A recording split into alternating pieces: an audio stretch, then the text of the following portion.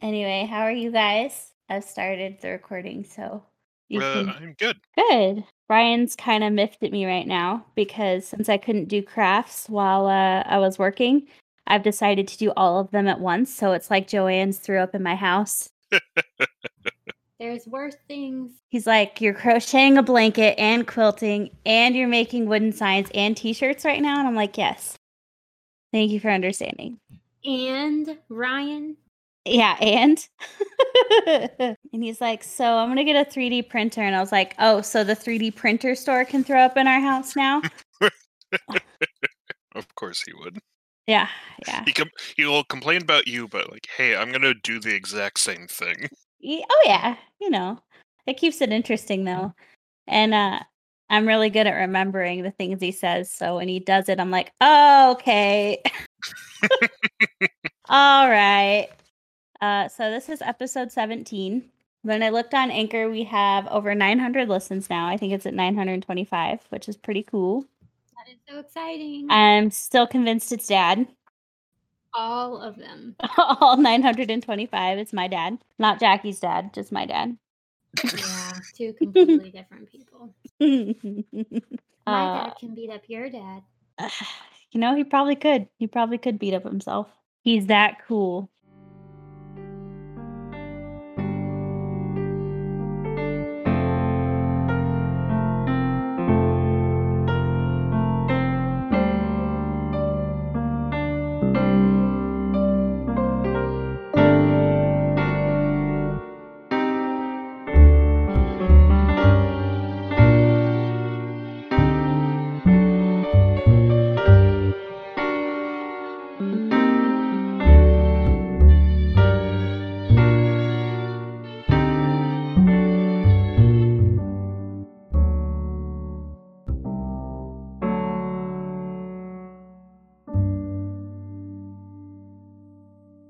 So, yeah, the story's a long one, and I just want to tell everybody at the top that it does involve sexual assault and violence towards a 6-year-old. So if that's not something you want to listen to, you can turn it off, and I will not be offended.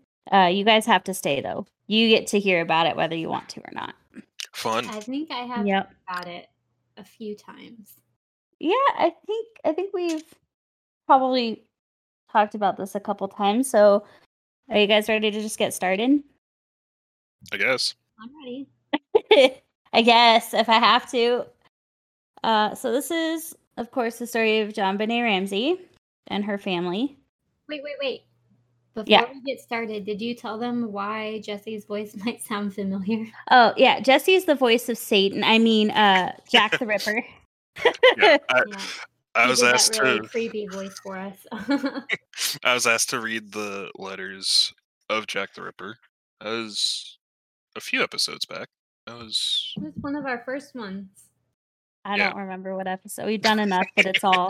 Let's say it was 5. A while ago. 5. Yeah, sure. 5 sounds great. Nobody fact check us.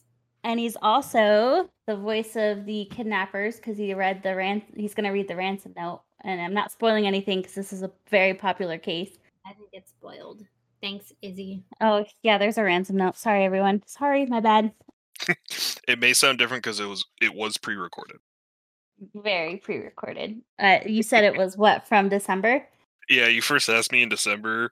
Did it then. Totally forgot to give you the link. And then was looking through my drive of stuff. I was like, oh, what's this? Oh, yeah, that. Sent you the link. I was like, oh, hey, I do need that, actually. I will say that I've been planning to do the story since December when I asked you, and I finished yesterday. So... Gotcha. Yeah. So anyway, I just want to talk kind of about the background of the Ramseys. So John Ramsey graduated from Michigan State University in 1966 with a bachelor's in electrical engineering. He later returned and earned his master's degree in business administration in 1971. John did serve in the Navy, Jackie looking at you, starting in 1966. He served as a civil engineer corps officer in the Philippines for 3 years and then served in Atlanta Reserve for 8 years. This is like the third story we've talked about someone in the Navy doing not very good things, maybe. I told you in the first episode, the Navy. Well, okay, I cannot legally say the Navy is full of serial killers, but what I can legally say is a lot of serial killers have served in the Navy. So take of that what you will. So the Yeah, Navy's both are bad. responsible. Yeah, okay, I got you. I can legally say that the Navy's responsible. Anyway, so John Ramsey was a successful businessman in Boulder, Colorado at the time of his daughter's death. In 1989, John did form the Advanced Product Group, which was one of 3 companies that formed Access Graphics. John became the president and CEO of Access Graphics, which was a subsidiary of Lockheed Martin. I don't know what any of that means, but I'm assuming it's important to someone. So there you go. Lockheed Martin is a major aircraft developer and manufacturer. They, in essence, hold the rights to the Air Force. They were a major manufacturer of more of the specialty aircraft during like World War II into Korea, and then some into the Cold War era, but then took a larger portion of it with, I believe, the F-15, F-22, and now the F-35. I knew we invited you on here for a reason. Yay! I'm aircraft fanatic. Yay, Jesse, the knower of things. The knower of things. So by 1996, Access Graphics had grossed over $1 billion. And at the time of JonBenét's murder, John had a net worth of $6.4 million. And just to put that in perspective, the man at one point owned 2 private jets, which I think is a sign of wealth personally, but, I could be wrong. John married his first wife, Lucinda, in 1966 and had 3 children. The marriage ended in divorce in 1977. John remarried Patricia Patsy Poe in 1980. The couple had 2 children together, Burke and JonBenet. And that's the background information for John. So, Patricia, also known as Patsy Ramsey, while pursuing a bachelor's degree in journalism at the University of West Virginia, Patsy was crowned Miss West Virginia. She was also in the Alpha Xi Delta sorority. She was 23 when she married John. So there's quite a bit of an age difference. But this was in the 1980s, so I don't think it was that uncommon then. Their oldest child, Burke, was 9 at the time of the murder. And that's all we really know about Burke's history. It was reported by the housekeeper and some of the staff from the family that he did have anger issues, but he was a 9-year-old boy, and I don't think anything that was reported was out of the ordinary. I mean, when you have siblings, sometimes you fight a lot. I know for us growing up, Fight Club happened multiple times a day. I don't know about you, though, Jesse. I'm the baby of 3, so I was the one thrown out of the fights as they continued. Oh, okay. Gotcha. I would try to join in, but then my 2 other siblings would then throw me out so they could continue fighting. Yeah. You go sit down. Group fight? Well, yeah. Yeah. That's amazing. With our fights, we just let it happen. I don't think we ever group fought. Yeah, we were just like, oh, they're fighting, and then it would be our turn in a minute. So we're on the sidelines warming up. Strength for your fight that's going to happen later. Yeah, and then one of us would be in the bedroom, hiding under the bed and calling my parents on repeat. Writing a list. Writing a list. All the bad things Jackie did while Mom and Dad were gone. Was that Allie that did that? Yeah, it was fucking you. That does sound like me. Fuck you, Jackie. That's what you get for doing bad things, okay? Right. You're just a tattletale. You've never grown out of it. I've never grown out of it. I'm telling Mom right after this is over. You tell Mom everything. Right. So JonBenet was 6 years old on the night she was murdered. Patsy entered JonBenet in various child pageants that were held in Boulder. JonBenet won the titles America's Miss Royal Miss, Little Miss Charlevoix, Little Miss Colorado, Colorado State All-Star Kids Cover Girl, and Tiny Miss Beauty. So by 6, she won 5 beauty pageants. It's contested as to whether JonBenet was happy to be doing the pageants or if Patsy was making her, but she was a 6-year-old. So, I don't really think she's got much of a say in it. Well, did you end up watching the 2020? I told you about the 2020 episode. No, because one of the first things they said was she went to bed one night and never woke up. And I was like, well, this is garbage because it's not what happened. So I turned it off.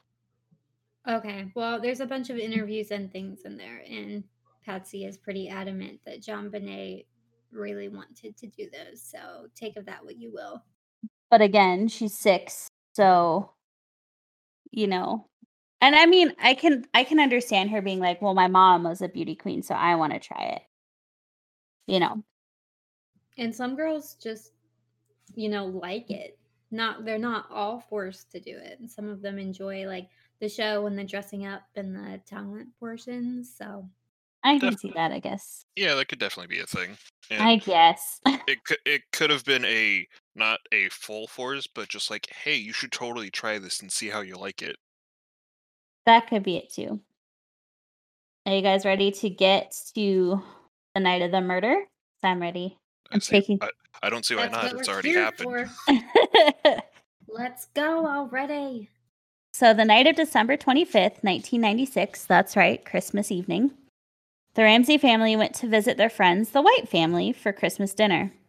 Upon arriving home, JonBenét was put to bed by John, who read her a bedtime story and then went to bed himself. Patsy stayed up to prepare for a trip to Michigan that the family would be taking in the morning. On the morning of December 26th, 1996, at about 5:30 a.m., John woke up and went to take a shower and finish preparing for the trip. He heard Patsy scream and ran downstairs. John stated that Patsy had told him that JonBenét was missing and that there was a ransom note. They did not search the house for their daughter, and they stated that they did not wake Burke up. So, I don't personally have children, which is a shock to both of you, I know. But I decided to get the opinion of the experts. So I asked Mom and Dad what they would do in that situation. My dad said at first he'd probably think it was a joke, and then he would, check to verify that the kid was missing before calling 911. And I think that's the important difference here, is that my first instinct, I would think, is to read the note and be like, oh, they said they kidnapped my daughter. Well, let's go to my daughter's room to make sure she's not in there. Or let's search the house to make sure they're not hiding out, Did they say where they found the note? Their kids were so young. On the staircase. I understand that they're young and maybe their first response wasn't, oh, it's a joke. But I think their first response in that situation would have been, hey, let me check the house. Okay. Or at least have John check the house while Patsy called 911. But they were the only people in the house. And so if they get a letter... But you wouldn't check the house? You wouldn't see if they were still hiding? I would call the police first because it's a crime scene at that point. And at that point, like, there could be fingerprints you're messing up. There could be, like, but it's your house and your baby is missing. If you get a letter saying your kid is gone, that means that you wouldn't check to make sure that your kid was gone? They were already in your house for God knows how long. I think the chances of your kid being there is slim. Yes, I still think you should still check, yes. If they're not in their room, I would... But they didn't even check the room. That's the point. They didn't check the room. They didn't check any part of the house. Yeah. They just saw the note and called 911. Yeah, Patsy screamed for John, and then they immediately called 911 according to their testimony. They didn't check any part of the house. They didn't wake their other son up to make sure he was okay. They didn't go in her room at all before calling the police. That's the problem, I think. That's the big first red flag to me. Yeah, that is kind of a red flag. Because of you would see the note, sure, you would call 911 instantly to get people out there as soon as possible, but why wouldn't you check the house? Yeah. Especially your daughter's room. I think for me personally, I would call the police and then check while I'm on the phone with the police. Or have like Josh check the house, right? Right. Like if you're on the phone with the police, you don't both need to be there. I think that your spouse would be just as panicked as you. So one of you could be checking the house while you're calling. But to not check the house at all is a little red flaggy for me. Another main point here is that they didn't even wake up Burke. They said Burke was sleeping through the whole thing and didn't get up until after the police were already in the house. So, yes, the ransom note said, hey, we kidnapped your daughter. But wouldn't your first instinct also be to check on the second child you have, too? It's just weird for me. Yeah, that is strange.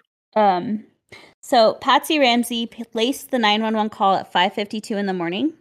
She is frantic and is barely able to tell the 911 operator what happened and answer questions. Before I continue, I did send you the link to the 911 call audio, and I would like you guys to play it. 911 emergency. Police. What's going on? 515th Street. What's going on there, ma'am? We have a kidnapping. Hurry, please. Explain to me what's going on, okay? There's a note left and our daughter's gone. A note was left and your daughter is gone? How old is your daughter? 6 years old. She's gone. 6 years old. How long ago was it? I don't know. I just found the note. And my daughter's gone. Does it say who took her? What? Does it say who took her? I don't know. There's a ransom note here. It's a ransom note? It says FBTC. Victory.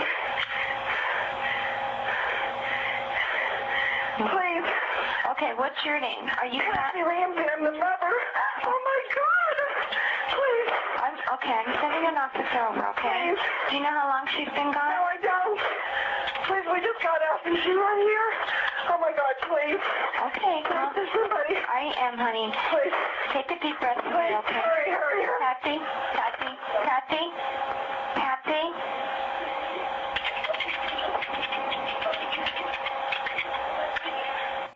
Okay, so I'm done playing that. Are you guys done listening? Yes. Yes. Okay. I won't get into the breakdown of the 911 call until later. I just wanted to make sure that we're all on the same page. Something that I do want to note now, though, is that she hung up while the operator was still trying to ask her questions, as you can hear. Anyway, so at 5:54 p.m., 2 minutes after the 911 call was placed, Patsy calls her friends, the Whites, and asks them to come over because JonBenét is missing. So, Jackie, to point out what you said earlier about not wanting to search the whole house because of the crime scene, from that perspective, do you think it's odd that she would then invite friends over? Look, I've heard this story a million times, so I will adamantly say that protecting the crime scene is not something that they were doing at all. About. Or, like, I don't even know if it crossed their minds, frankly. I don't want to say it was intentional, and I'm not going to, but just hearing the story, sometimes it makes you think about that.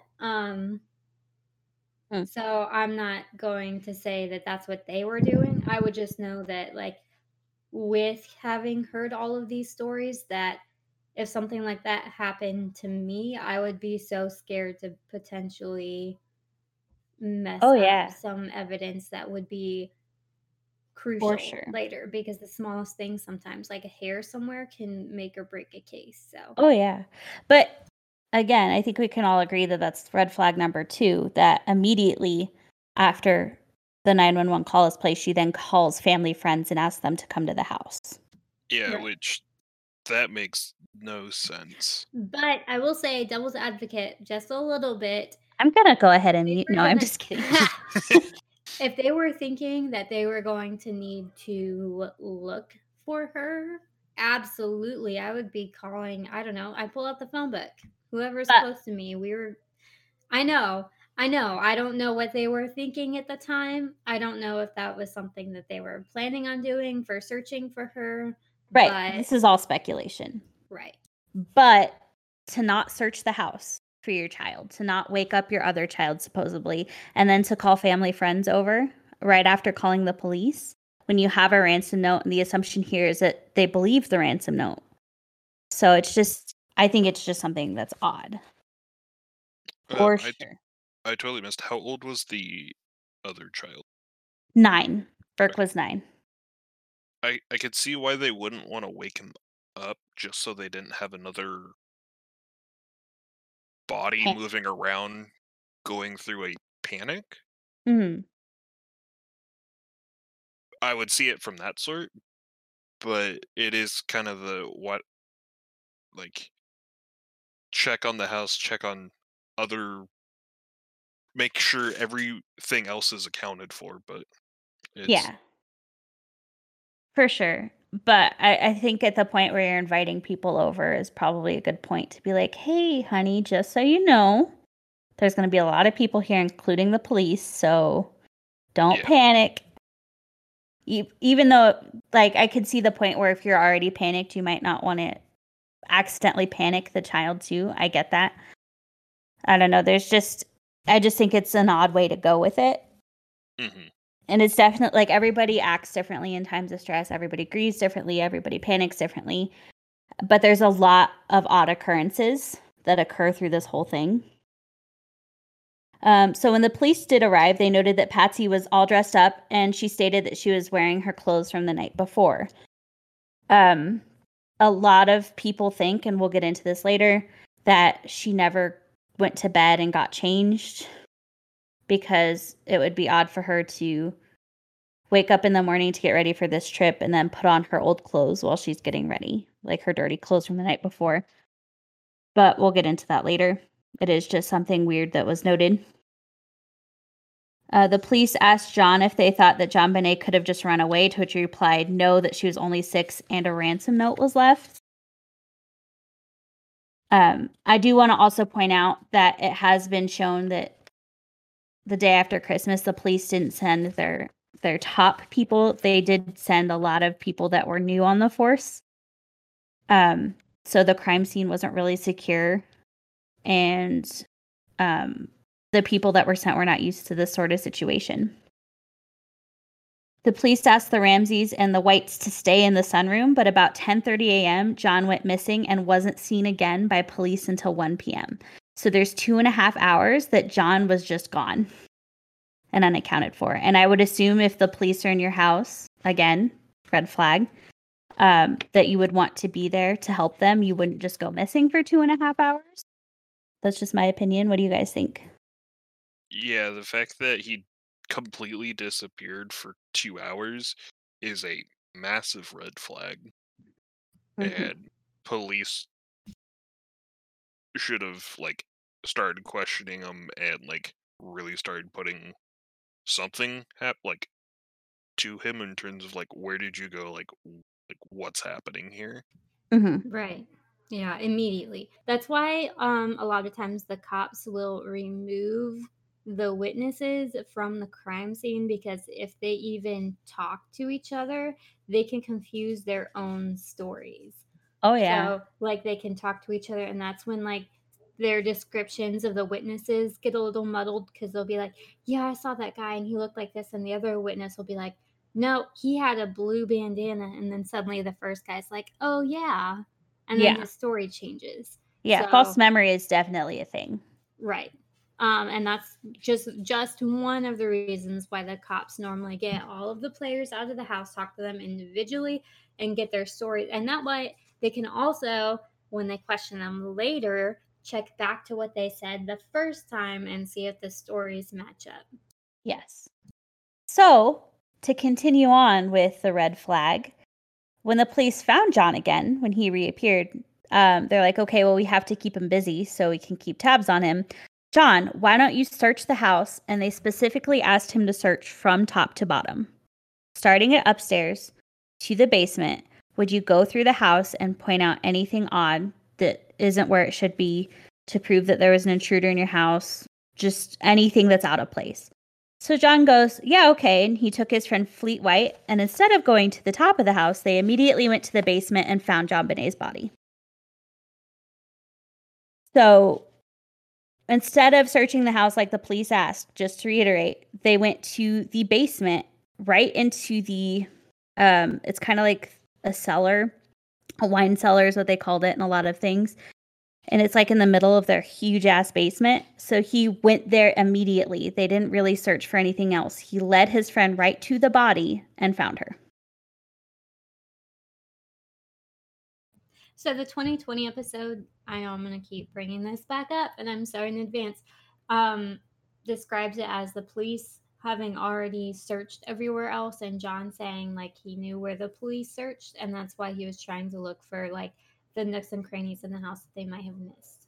Okay, well, the documentary I watched, The Case of JonBenét states that from the guy from the FBI who was called to the scene that the police hadn't searched the house and that they specifically asked him top to bottom.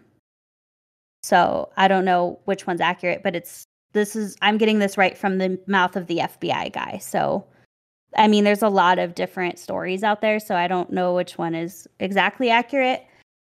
But the FBI investigators stated that they specifically asked him to search the house top to bottom because they didn't want him to go missing again. The fact that they asked him to do a specific job and then he did the exact opposite and miraculously found her Mm-hmm. is far more concerning Mm-hmm.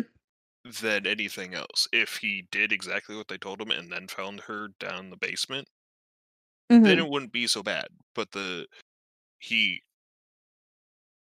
took his friend, was it Fleet White? Yeah, his name is Fleet, which is, And then went directly to the basement and then found the body, quote, instantly, quote, is a little suspicious. Mm-hmm. Well, the problem I will say with all of these is that each documentary you watch, each article you read takes this evidence and they can really spin it whichever way. So if you trust this FBI guy, he was told to search from top to bottom. If you trust the source that Jackie watched, which I'm not saying is wrong at all, then he already knew where the police searched and he just checked where they didn't. So you can really spin it to whichever way. And it's really frustrating. I haven't watched the episode in a while, so don't take everything I'm saying as fact. No, it's just my memory of watching it like a few months ago. So yeah. quite a bit of time. But I'm glad you're bringing it up because that does show, like, well, which one is it? And literally every documentary, every article, every anything has a different theory and uses the same evidence to point towards a different person. And it's incredibly frustrating, but I think that's why it's unsolved. But I do think it's odd, even if he knew where the police had searched. One, her body was just in the middle of this room. So if the police did search the house, they did not do a good job at all because looking at the photos of where she was found, she was literally just on the floor. And there wasn't, like, she wasn't hidden under anything. Like, she was under a blanket, but it was still obvious it was her. Well, look, the police had to make a decision in a very short amount of time whether or not they were going to treat this case like a kidnapping or like a murder. And they went with kidnapping, which looking back was the complete wrong decision, but they did the cursory inspection of the house and then they left to try and get started on the kidnapping case because especially in cases like that, every second counts. Well, the police are still in the house, and I definitely agree with you. The issue I'm having is that they were called to the house at 5:52 a.m., and this is after 1 p.m. that they found the body. So that's quite a bit of time. Yeah, I would personally, I would think that you would have cops to do all the initial setup of dealing with the kidnapping, but you would also have some cops, even if they're new to the force, start just looking through the house to see if something kind of somewhat looks odd, and then check with the owners or check with whoever, and then if she was found in the middle of a room that isn't off to a corner by how you described it, that would kind of be you open the door and, oh, hi, there's a body here. Yeah. So to me, it sounds a combination of very suspicious actions on the family side, but also a somewhat poor handling of the situation by the officers at the time. Oh, yeah. And I think that's been the common theme is that this was in like a kind of well-to-do neighborhood. So maybe the police in that jurisdiction just hadn't dealt with this before because over and over and over again, like the crime scene, like I'll explain more later, but they couldn't use a lot of physical evidence from it. Oh, something else I wanted to point out. It is a well-known fact that the person that causes the murder, if they're in that situation and needs to discover the body, they will always take somebody along with them to discover the body. So that way they can show that they're in grief when they find it. That is something that was pointed out in this documentary that I thought was a fun fact. because John and Fleet found JonBenét covered in a white blanket on the floor of the cellar. And upon finding her, John took the blanket off of her, took the tape off her mouth, and tried to untie her. He also kissed her and tried to talk to her. He then realized that she wasn't just sleeping and was in fact dead. He carried her upstairs to the sunroom, laid her on the floor, where the police confirmed that she was dead. And they then moved her from the sunroom to in front of the Christmas tree. So already you have any physical evidence that's on the body has now been contaminated several times because they were expecting a kidnapping, like Jackie said, and not a murder. You guys can comment too. It's okay. It's the I don't know what to comment. Yeah, Of I felt just- like that was a good synopsis of. Yeah. You can tell me I'm doing a good job. I always take compliments. No, you're Save doing a it terrible for job. the end. Oh, God. And then we just criticize you instead. Oh, okay. You're right. You know what? How about you both shut up? Anyway. You told us to talk like 2 minutes ago. I did. I don't know what I want. So after finding her dead body, of course, the investigation changes to, oh crap, this is now a crime scene. Well, a murder scene rather than just a kidnapping scene. So the police asked John if he knew anyone that was angry with John or his family. And John told the police that his coworker, Jeff Merrick, had been let go due to poor performance and was extremely angry to the point that he had threatened John about 6 months before the murder. However, that's the only evidence or mention of this John Merrick. So I don't think I think he was taken off the suspect list pretty early. So upon searching the house, the police found a broken window with a suitcase placed under it in the basement. John did say, however, that he had broken the window a couple months prior, but he hadn't fixed it because he got locked out of the house a lot and used it to get in. So it's clear that someone could get in that way. Was that suitcase theirs? Yes. Okay, because from the pictures, it looks almost like somebody shoved it through the window. So I was wondering, but It does, kind of, but no, they said it was their suitcase. okay, good.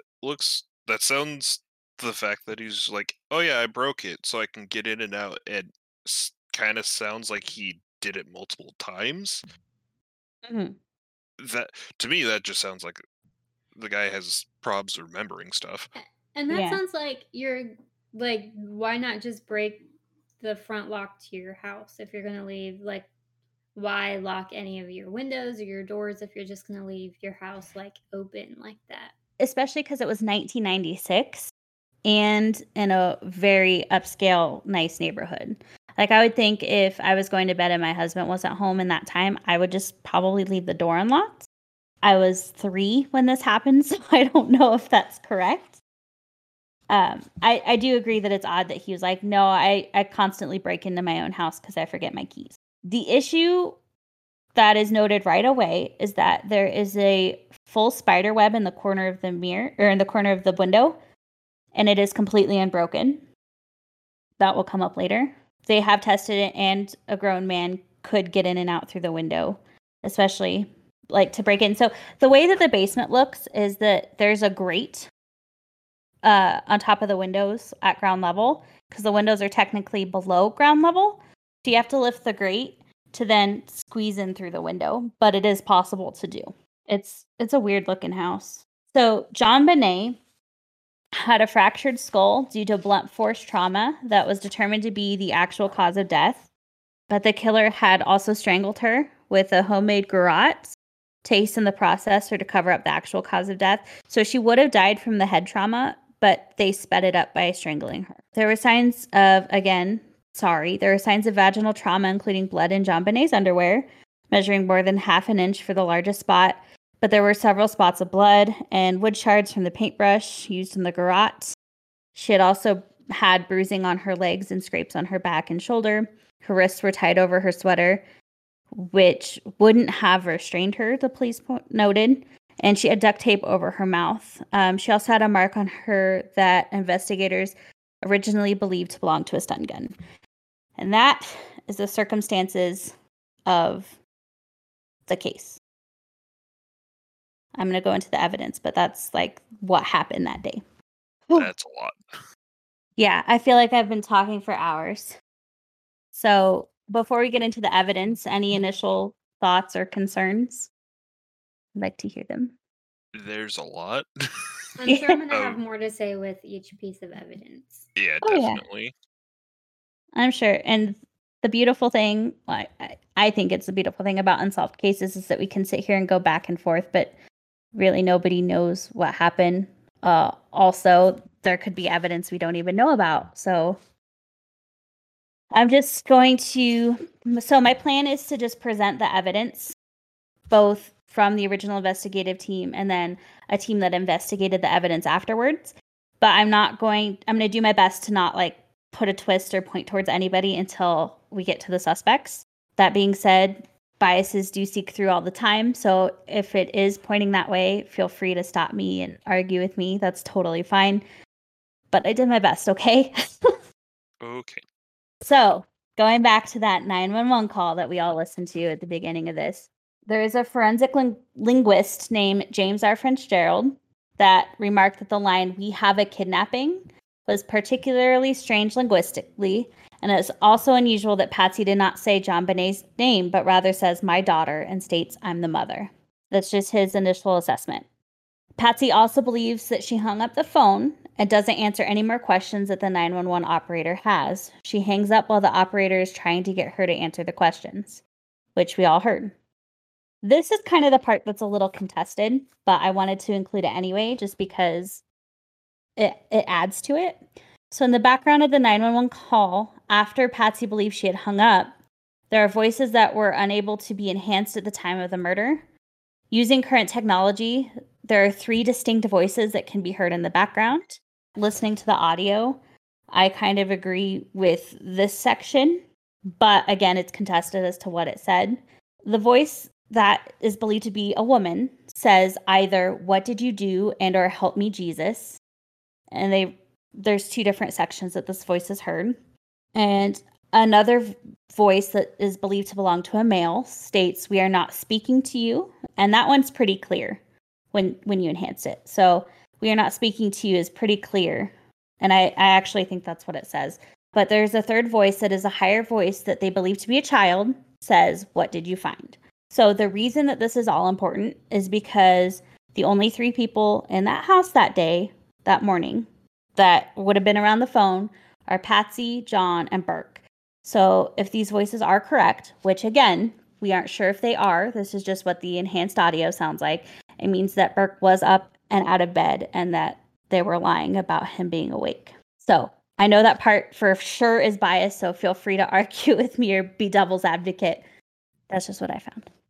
It's just that whole recording part with the voices in the background, even the voices themselves are contested, not just what they're saying. So Right. But I heard it. I heard the audio.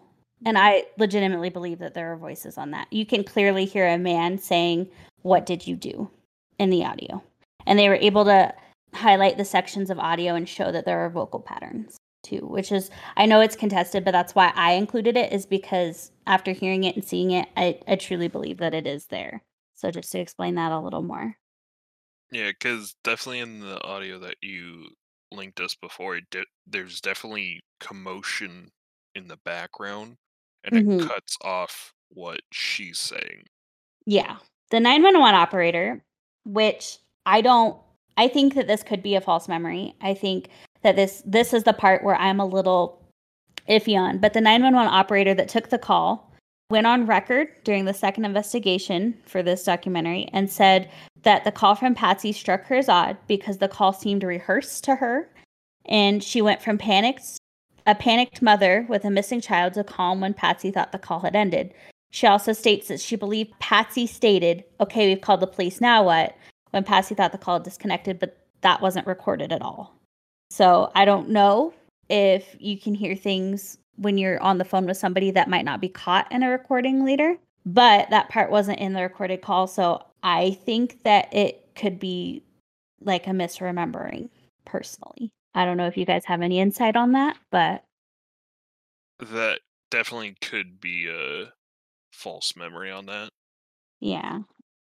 And I mean, if you're the one that took the call for something like this, it's easy to dwell on it and rethink about it and rethink about it and rethink about it. So, Yeah, it's just like we were talking about earlier with like when witnesses talk to each other, they can really remember things that they had. It's oh yeah, basically like false memories. And this case has been in the media so often over the so years often. that it'd be really easy Yeah, for your memories to get skewed like that. for sure. And I would like to also state that she didn't make, like, the original investigative team never even talked to her. This is a second investigative team that talked to her 20 years after the murder. So there's a lot that could happen to memories in that amount of time. I'm not saying that her instincts about the call were wrong or anything. I don't necessarily think that she heard the end part. That part is heavily contested as well. So yeah. So I just went back and listened to that end piece, and I just turned up the volume just a little bit more. I could definitely hear the "What did you do?" very faintly. Yeah. And I will make a note that a lot of the reasons why these kind of recordings or EVPs are contested is because I've told you what it said. So you could have been It listening is for that. But I think it's clear. confirmation Yeah. Confirmation bias. But I think it's pretty clear. I think I would have recognized it had I not had the confirmation bias. But confirmation bias is a thing for real. Correct.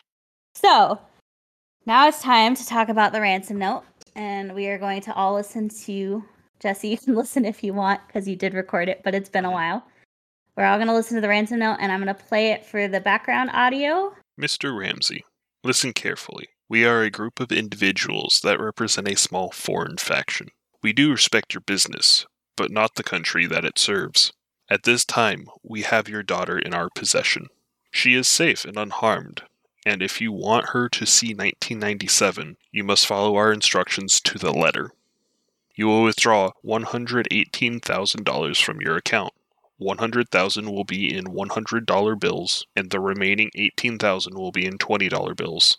Make sure that you bring an adequate-sized attaché to the bank. When you get home, you will put the money in a brown paper bag. I will call you between 8 and 10 a.m. tomorrow to instruct you on delivery. The delivery will be exhausting, so I advise you to be rested. If we monitor you getting the money early, we might call you early to arrange an early delivery of the money, and hence a earlier delivery pickup of your daughter. Any deviation of my instructions will result in the immediate execution of your daughter. You will also be denied her remains for proper burial. The two gentlemen watching over your daughter do not particularly like you, so I advise you not to provoke them.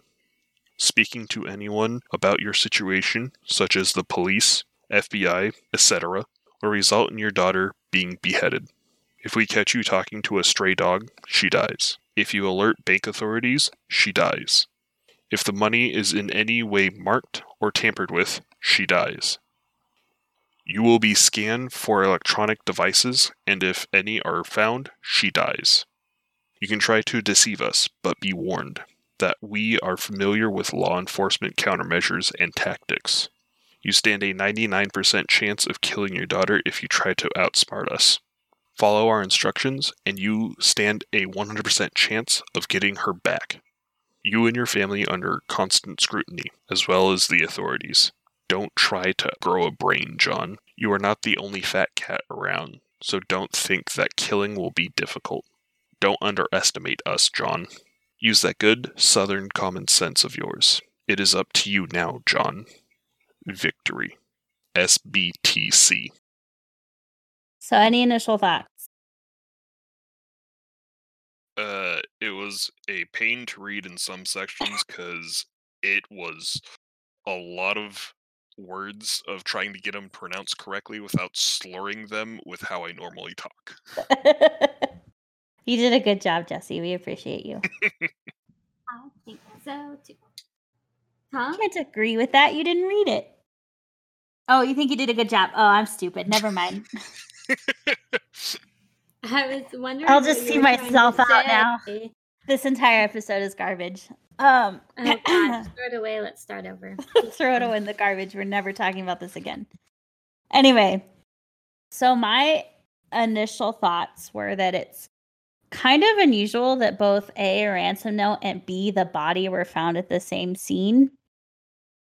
I think if you were trying to kidnap someone and then accidentally murdered them, you would take the ransom note with you so you didn't leave any evidence behind, but that could just be how my fucked up brain works. That's just my initial assessment. I don't know if you guys agree, unagree, disagree. Oh my god. I'm still stupid. I definitely see what you're saying on that. But it could have been that it's they did something, or they were trying to get her out, head trauma. They're like, well, this is a pain, and garrote wired her and then left. Mm-hmm. So you think they could have done like the ransom note first? Could have done the ransom note first, and then and then on the exit of the building, something could have happened, and then that all happened. But you would, if there was head trauma and something of that, it may have woken someone up, Mm-hmm. and it. But who knows? Yeah, who knows? That's the point. No one knows. But I will tell you why I don't think that the ransom note was written second, because it was left on the staircase, the same staircase they would have had to go down with an unconscious 6-year-old. So unless you're confident enough to miss a step on a spiral staircase, I think I've maybe gone up one of those in my life. I think that person would have had to neatly place them thereafter.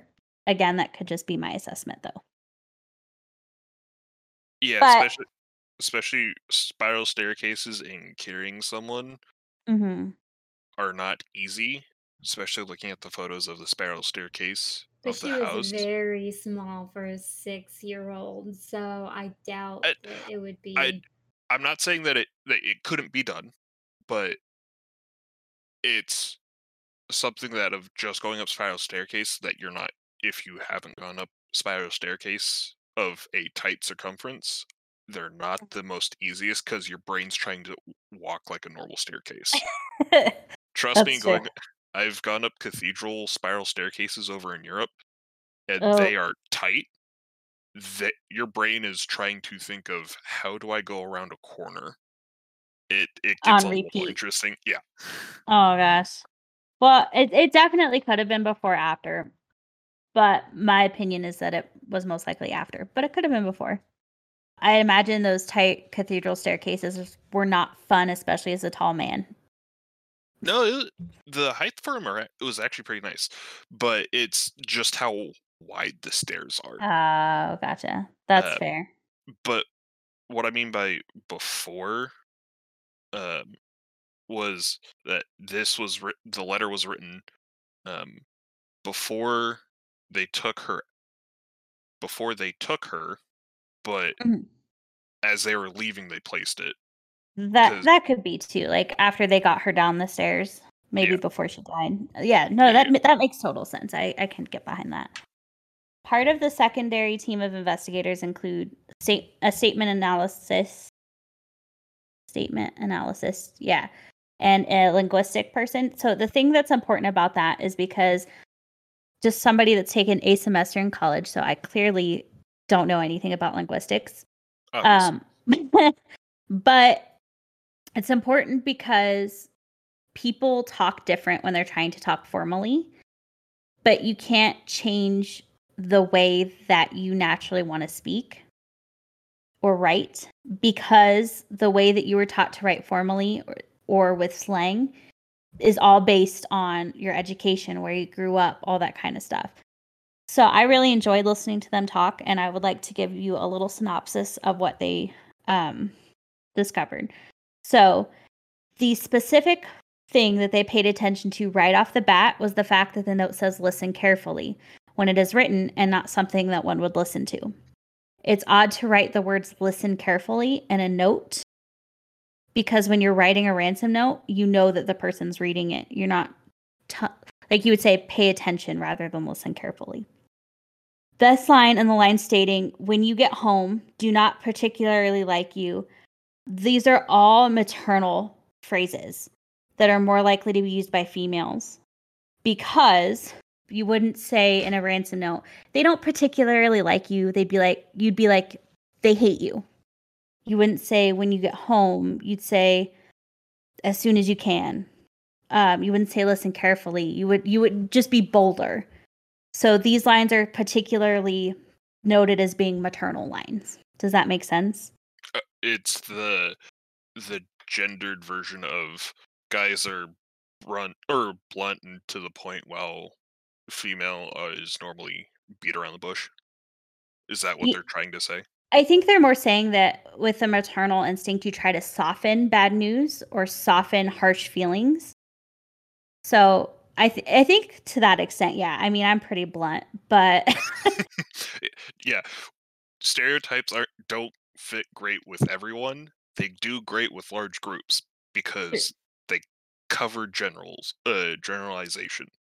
Yeah, for sure. So these are just, and like I said, they could not fit. This is something that they found, is that these are generally maternal phrases. Jackie, what do you think? I mean, can't really refute the science because linguistics has been around for a really long time, but everything we're saying here is also heavily contested. Each expert you ask is going to have a different answer for it. So. Oh, yeah. But every expert has a different opinion on every single shred of evidence, which is the frustrating thing, too. Exactly. Yeah. Every single piece. There's someone going, this means this. And then there's someone else going, no, this means this. And I just want to pull my hair out. This is why it's unsolved. This is specifically why it's unsolved, is because you can make any piece of evidence in this case point towards someone else, point towards a different scenario. And it's, oh boy. Anyway. So the amount of $118,000 in the note is very specific and not typically what one would ask of a multimillionaire. This is a point that's pointed out a lot. It's the amount that John Ramsey had received as a Christmas bonus that year. So whoever kidnapped John Bonet knew this amount, because if you knew someone was the CEO of a very successful business, you wouldn't typically ask them for $100,000. You would probably ask for like $1 million or a high amount like that. $118,000 is very low compared to other kidnapping cases that the police have seen over the years, especially for someone in this tax bracket, for lack of a better phrase. Yeah, it definitely, looking at it initially, it definitely stood out as being an awkward number, because you would think it would be easier to have a round number. Mm-hmm. And the human brain likes round numbers, not to interrupt. And technically the 118,000 is a round number, but it's not like $1 million or like 120 or like something of that sort. Yeah. It's an odd number. Mm-hmm. All right, Jackie, what's your opinion? I happen to have a lot of those. I know you keep trying to say silent, and I gotta like, Jackie, come on, it's your turn. Let's go. I don't want to interrupt anybody, and I'm sure our listeners have heard enough of my opinions, but I will say that I'm not gonna. I don't know if I can legally say if I think this ransom note is real or not. But I will say this is all conjecture. We can state our opinions legally. It's very clear that this is our opinion. Right. I don't think this is written by an intruder into the home. And wasn't $118,000 exactly how much? Exactly to the penny. Yeah. Oh my God. So that is very suspicious. And I think a real ransomer would want $150,000, $200,000. Oh yeah. Well, that's a good segue. Yeah. Sorry. Go ahead. I was going to say ending in like a 50 or a 25 or something like a nice number. And 18 is a very strange number to just pop out of nowhere. A thought that just came to mind with the fact that they said that they represent a small foreign faction. $100,000 is nothing. If they are a small faction that needs some form of income. Right. I mean, it is a large sum of money, yes, to a single person. But if you are a foreign faction, that means nothing. Nothing. And if you're the CEO of a company that's got 2 private jets, that also means nothing. Exactly. That's a great segue, you guys, because the forensic linguist on the team determined that the several lines from the notes are copied almost verbatim from movies. Would you like to hear more? Yes, which movies? Before I get into it, they have an entire room in their basement that's filled with movie posters, which doesn't prove anything, but it just kind of adds to it. The line in the note, "If we catch you talking to a stray dog, she dies," is from the movie Dirty Harry, which was from 1972. The actual line from the movie is, "If you talk to anyone, even if it's a Pekingese, it's a hard dog breed to say, Pekingese." So let me start over. "If you talk to anyone, even if it's a Pekingese, pissing on a lamppost, the girl dies." So, stray dog, she dies. Specific breed, she dies. The repetitive line, "she dies," from the ransom note is also believed to be from the movie Dirty Harry. "Don't try and grow a brain, John," is from the movie Speed. And the actual line from the movie is, "Do not attempt to grow a brain." So movies that have this kind of like kidnapping or notes left, the person that wrote this note specifically copied them. Opinions, thoughts, feelings, criticisms? It Just another hint that this isn't Correct. real. Well, You are Yeah. okay, maybe it is real. Just forged or not. Well, it was a real note that was left, but there's something fishy about that. a fishy Exactly. note, yes. Yeah, fishy. Suspicious, you might say. Yeah, and if someone is a movie enjoyer, and if they did have a basement full of movie posters and happened to write this note for some reason, doesn't mean that they did. It Mhm. would be strange that they would have quoted specific movie lines or referenced them. Yeah. And I like think if it was really somebody outside of the house coming in to kidnap somebody, they probably would have had a plan in place and wouldn't have needed to draw on inspiration from movies, if that makes sense.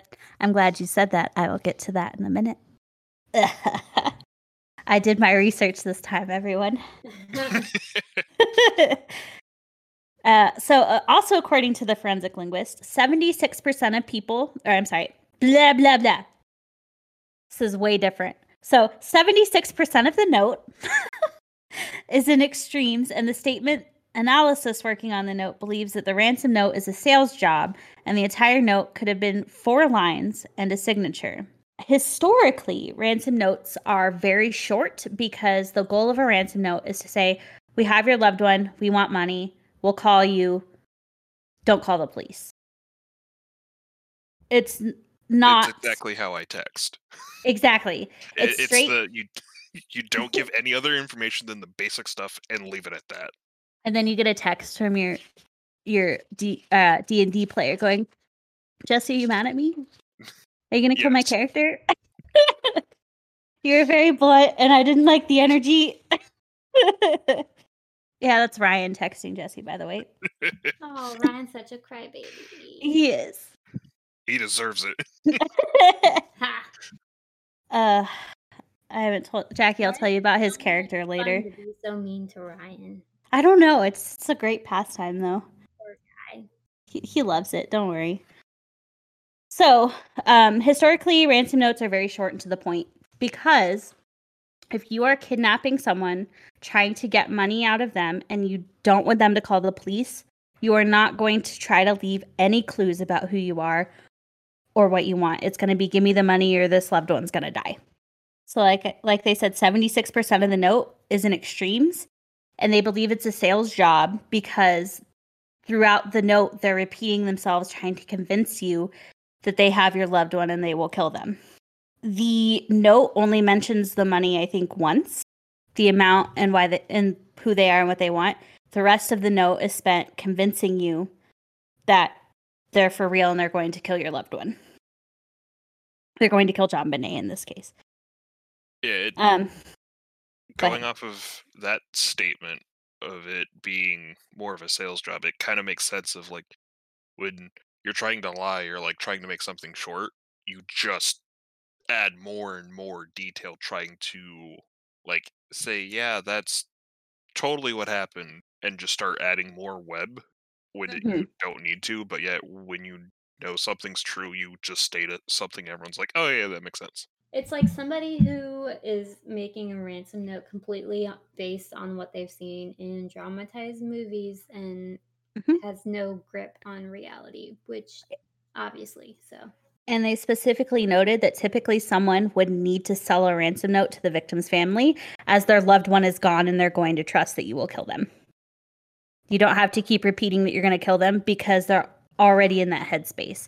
So I completely agree with you, Jackie. Like to sit there, pull it from the movies, to sit there and try to convince the family that you have their child. I mean, they didn't have their child, so, but the consensus is that it was written before they took her. You wouldn't just sit there and try to sell that you are for real. Also, it was determined by the team that the letter demonstrates a high level of writing ability expressed through the note. The only spelling errors are made in the very first paragraph under the word foreign. This is interesting because the mistake is on the word business, which has an extra S. So they spelled it Bussines. The linguistic believes that this is a purposeful mistake to sell the foreign aspect because it's one of the only spelling errors in this note, right underneath the word foreign. The linguistic determined that the person that wrote the note speaks English natively. So something interesting about this, what I learned from my one semester of linguistics, so please take this with a grain of salt, is that after puberty, what happens is your language centers in your brain kind of die. That's why if you learn a secondary language after you hit puberty, you're always going to speak with an accent, and you're always going to want to try to apply your native language's grammar to the new language.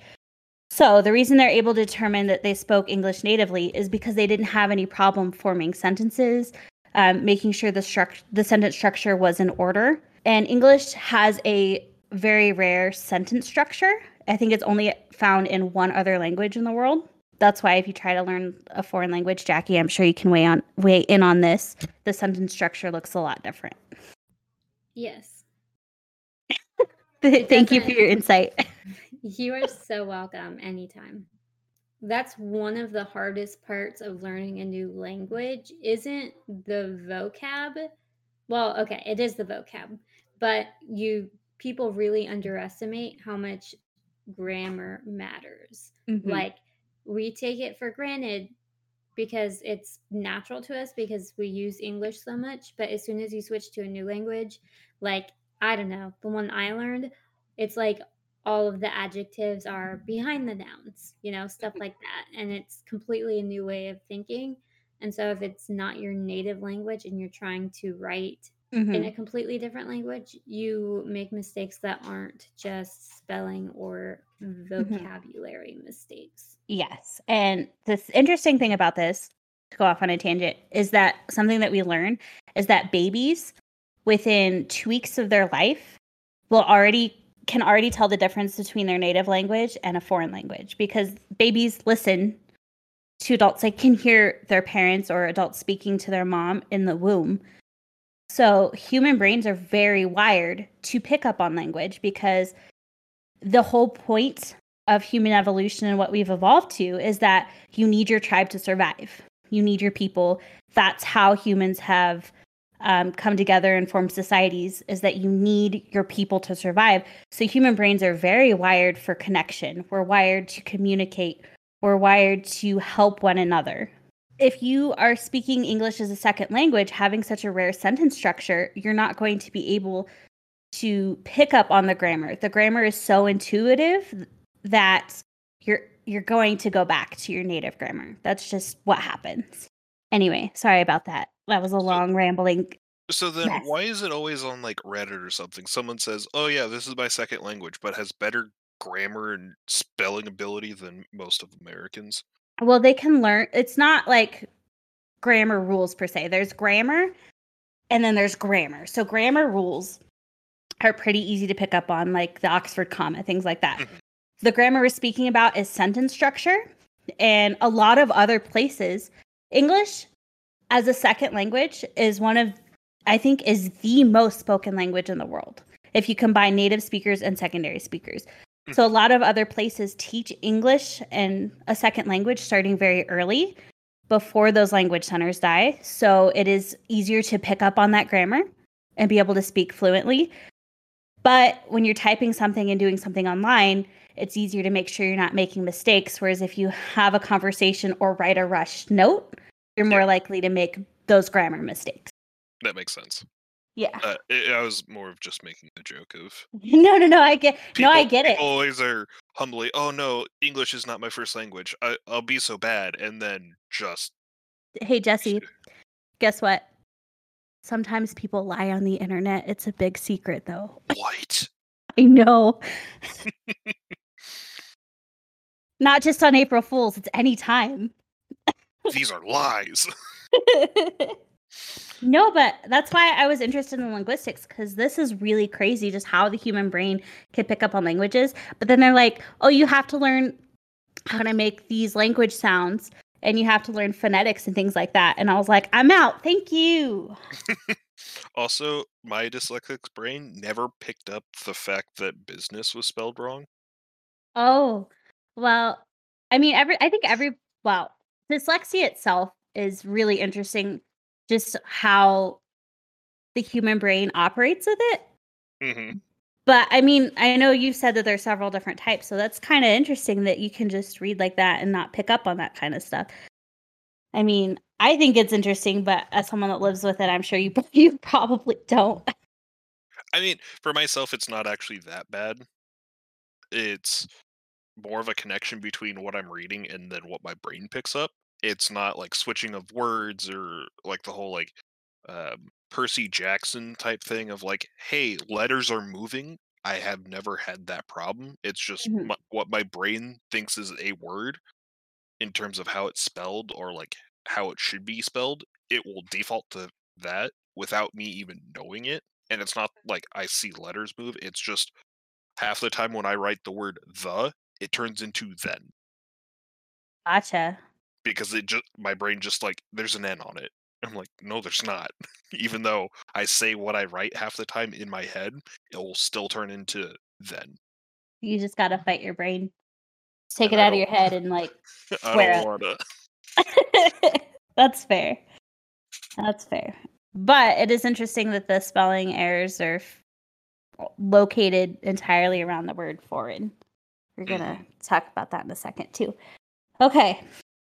Sorry about that long rant. Anyway, something else that's very interesting about this ransom note, because it was okay. Let me start over. Blah blah blah. This note is odd because it was 3 pages long and written on a notepad from Patsy's desk. So they wrote it in the house, and they used a pen that was under the phone and a basket in a different room from the notepad. The person that wrote this note got a notepad from the desk, was like, oh shit, I need a pen, found a pen in a completely different room, sat down, wrote a 3-page ransom note. The final draft was 3 pages, but they wrote 2 previous drafts to that. So they wrote a first draft, a second draft, and then a final draft, all in the comfort of a stranger's home, supposedly. So, as one does, I guess. Typically, according to the investigative team, the person that is kidnapping someone wants to get in and out of that house as quick as possible. So they typically pre-write the ransom notes to just leave at the scene because they want to get out as quick as possible. So not only was the note lengthy, but the 2 practice notes had also been written. The person writing the note put the pad of paper back where it belonged and then walked into that different room and put the pen back where it went as well. It's just weird to me. I guess technically the statement of they're being watched was very accurate. I guess. So something else that the last little bit I'm going to talk about for the specific ransom note is 4 different members of the secondary investigative team were given the note verbally and they had to write it down. The quickest person was able to recreate and write that note in 21 minutes and 27 seconds. That doesn't include the practice rounds. So someone was in the house for almost half an hour writing the final draft, and that doesn't include the 2 previous ones. So this leads me to believe that whoever was writing the note was very comfortable being in the house and wasn't very worried about getting caught.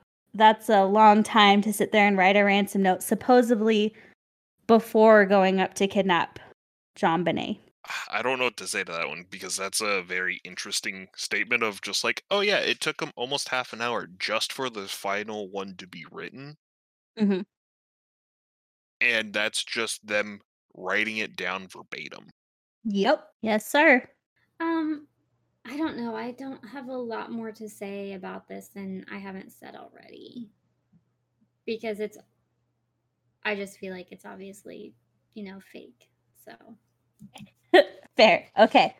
I mean, we'll get to that. I promise. I mean, we'll talk about obviously, you're not going to sit down in a house and write a ransom note for hours. That seems to be like you're trying to be convincing or something. Like, that's just not going to happen. Sorry. Let's move on to the stomach contents. During the autopsy, investigators found a single piece of undigested pineapple. That's important because at the dinner they went to, there was no pineapple, and the dinner had already been processed through her system. So after she got home, the Ramseys said that they immediately put her to bed. So she at some point got up and ate a piece of pineapple. I'll explain why that's important later. That's just what her stomach contents were. Everyone following along? No one's asleep? Yes, everyone is following along. Or at least Okay. I am. Okay. I gotta check, This is the only story we're doing, so you guys have to participate, unfortunately. So the next thing addressed was the blunt force trauma to her head. The trauma to the skull is a rectangular fracture, and when you look at it, it's almost a perfect rectangle. This was thought to be the result of either a fall or a blow to the head. The secondary investigators believe that the weapon was a very large flashlight. It's almost like, have you seen those really big, heavy flashlights that are like 18 inches long? Mag lights? Yeah, like those. But those are square. Right, but if you hit somebody with them, the indent left would be a rectangle because it's not like... Oh, I see what you're saying. Gotcha. Yeah, like hit with the edge. I don't know. Mm-hmm. The reason that this is important is because some of the crime scene photos show a mag light like that on the day of the murder in the house. But the Ramseys say that it didn't belong to them, and the police say that it didn't belong to them. So we really don't know for sure. The investigators believes that this is the murder weapon because they conducted a test, and the fractured skull on the test they conducted matched perfectly to the fracture on JonBenet's head. So they're pretty confident that this was what was used to hit her. It was also proven that the fracture was given to JonBenet before she was strangled because children's skulls are very fragile. Sustaining that type of hit to the head, her skin would have been flexible enough to take the blow, break her skull, and not break. So she wouldn't have had any blood on the outside of her body. That's so sad. I know. It's heartbreaking. This is a 6-year-old, and somebody hit her with a flashlight. But moving on. So the next piece of the murder weapon is the homemade garrote, which what happened was let me start. So Patsy Ramsey had a painting kit down in the cellar where JonBenet's body was found. So in that, one of the paintbrushes was taken and snapped in half. Then the murderer tied a cord around each half and used that to strangle JonBenet. JonBenet was asphyxiated during this, so the garrote was used to speed up her death, even though the head trauma would have killed her. That is the murder weapons. They also, if you recall from earlier, thought that she had been shocked with a stun gun because there were 2 marks on there they believed were consistent with a stun gun. The problem with it being a stun gun is essentially a taser. So that doesn't incapacitate or subdue anyone. That's more of a deterrent, Like, it incapacitates someone in the sense that it causes them a lot of pain. But they decided to recreate this with a volunteer from the Boulder Fire Department. They had him lay down on, like, a countertop. And when they stunned him, his instant reaction was to get off the bed. Like, it didn't make him easier to control or subdue or anything like that. And they asked him to try his hardest not to yell out, and he could not yell out while being tased with the stun gun. So if somebody came in and used the stun gun like the police originally believed they did, it would have been loud. She would have yelled. She would have woken up. She would have tried to get away from the thing causing her pain.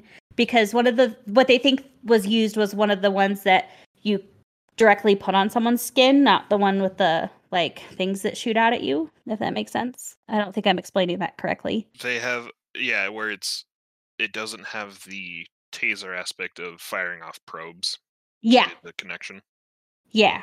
I think that's the difference between a stun gun and a taser, right? Or am I wrong? Correct.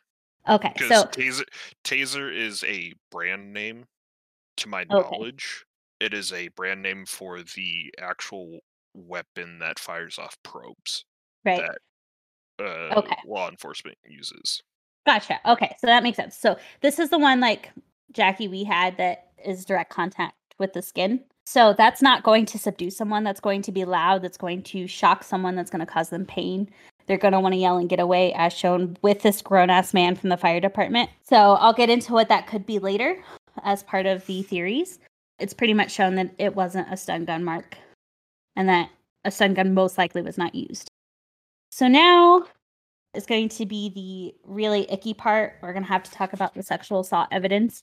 And I wasn't going to include this, but I feel like I wouldn't be doing a good job of explaining what had happened if I just omitted it.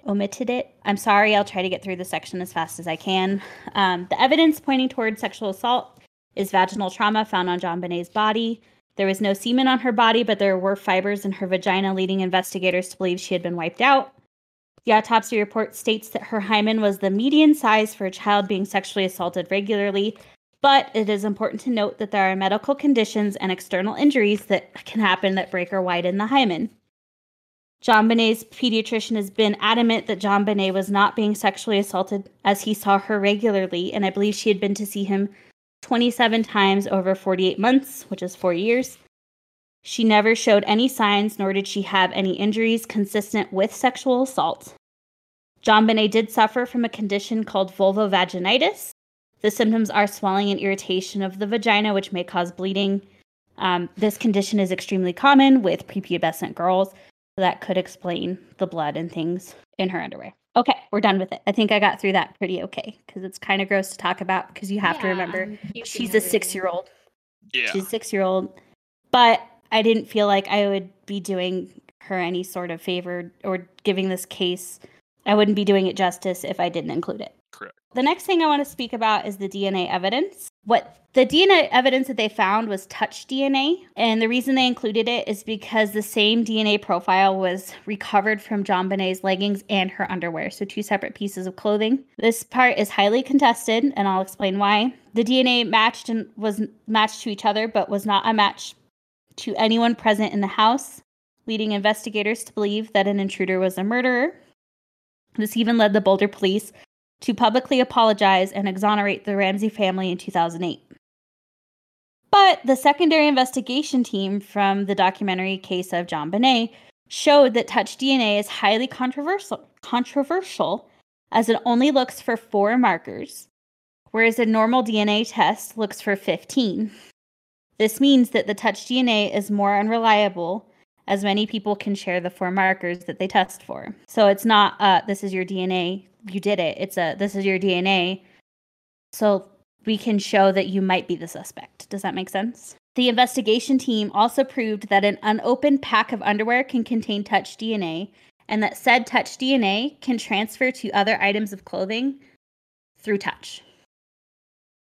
So this DNA is very controversial, as a lot of investigators think that it shouldn't be counted. A lot do. A lot believe that it wouldn't still have survived from the factory. It would be too weak to pass on to the leggings. Other investigators think that it could.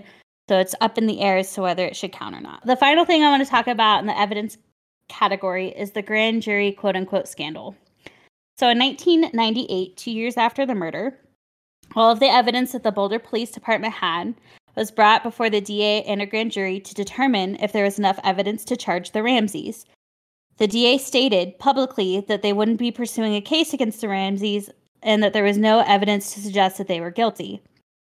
However, of course there's a however, in 2016, at the risk of getting charged, a juror did come out and state that the jury unanimously voted to charge John and Patsy Ramsey with JonBenét's murder, but the DA disregarded their vote and stated he would not be pursuing a case due to lack of evidence, when a grand jury stated that there was enough evidence. So that's the scandal part of it, is that the DA was like, nah, when the grand jury was like, no, we need to charge them.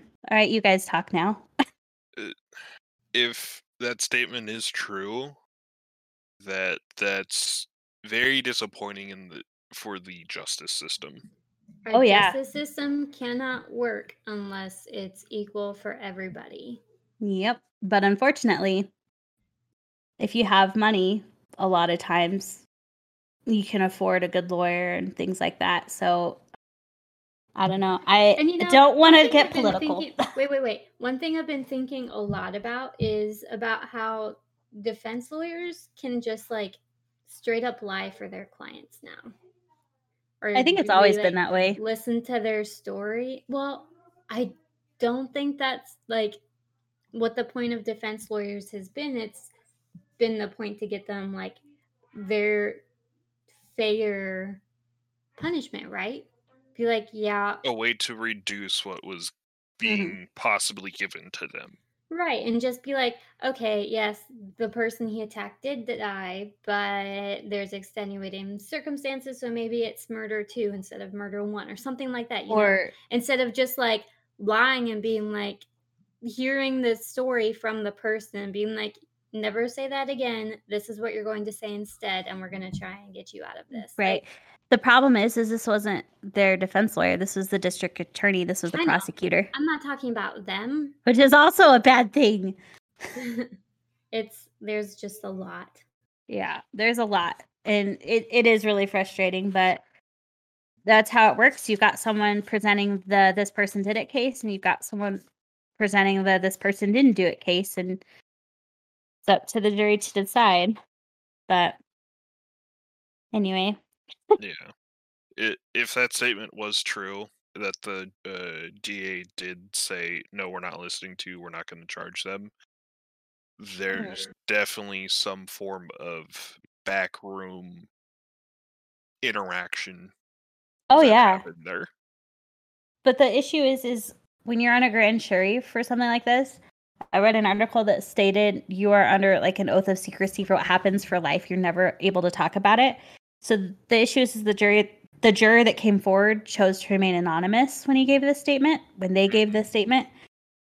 So you can't really then go, oh, is this what... I mean, they can. Like, if I got that report, I would think that there's some, like, check and balance system on the back end to go, oh, hey, maybe we should get in contact with these other jurors to see if that's how they voted and that's what happened. But I don't know enough to know how it works, unfortunately. I should really... do my freaking research before coming out here and telling you all this evidence. So let's get into the theories and suspects. So the first person that we're going to talk about is Patsy Ramsey. This is a long one. I'm sorry.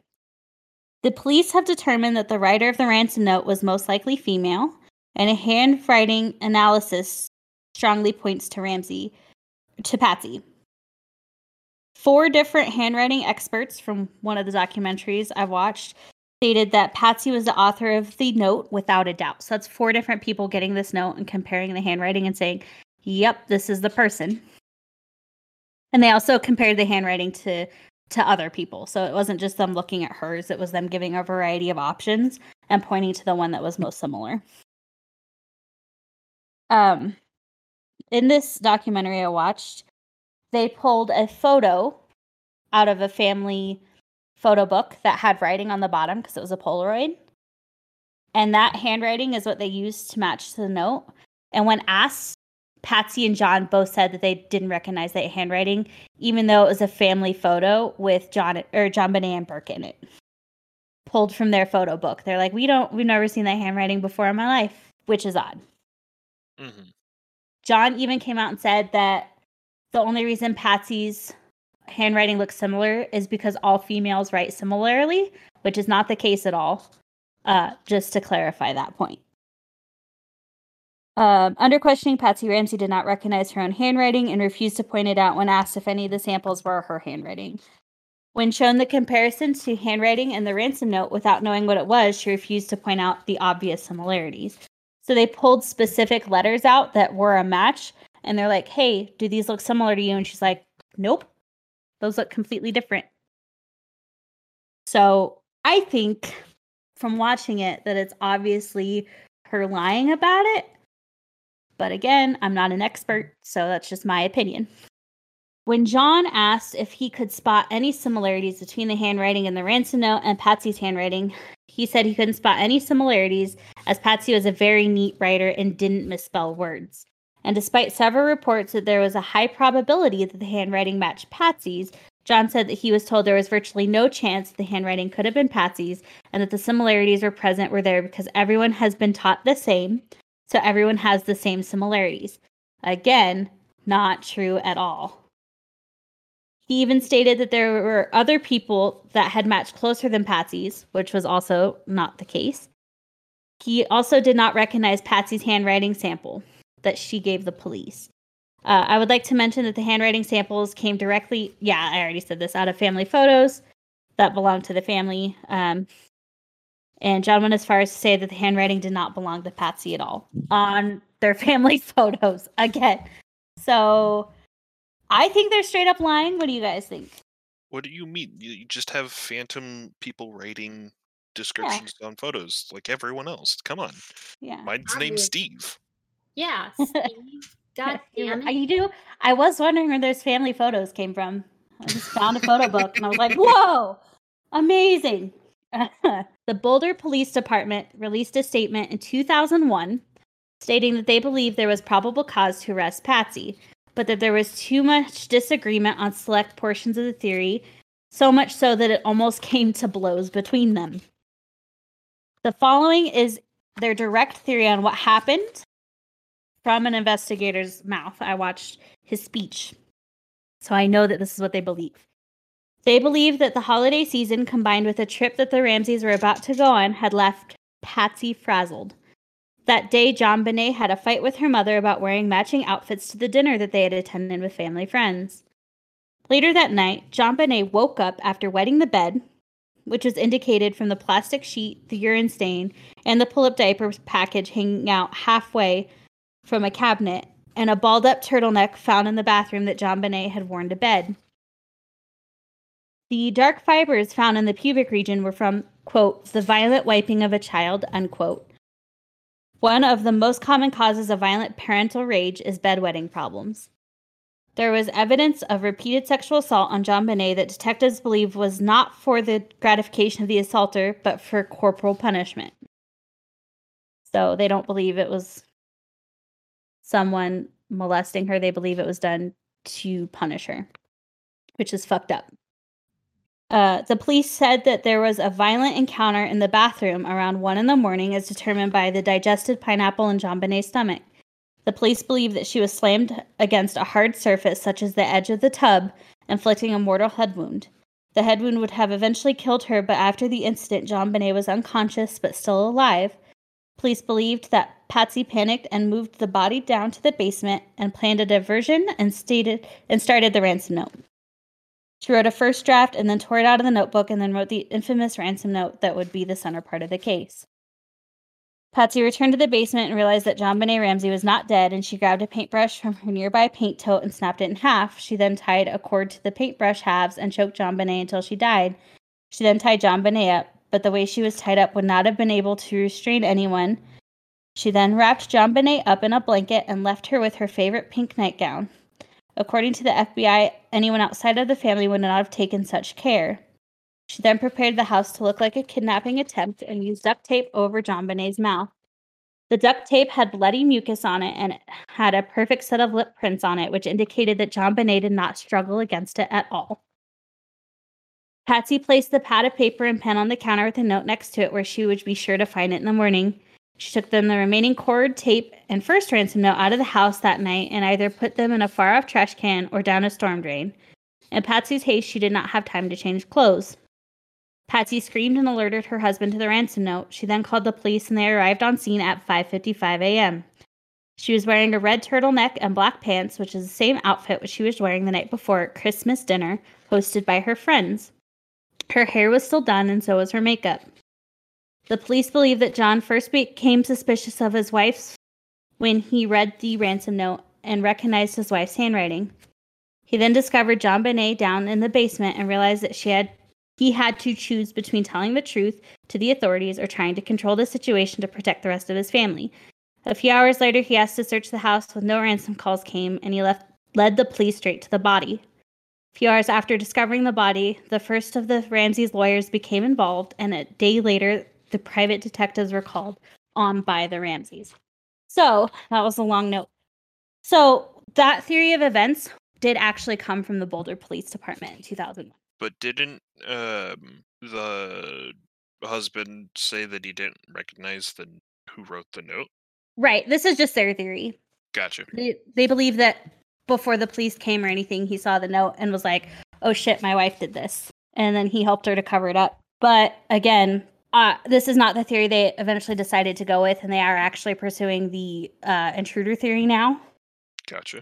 In 2001, this is just where they stood on the case.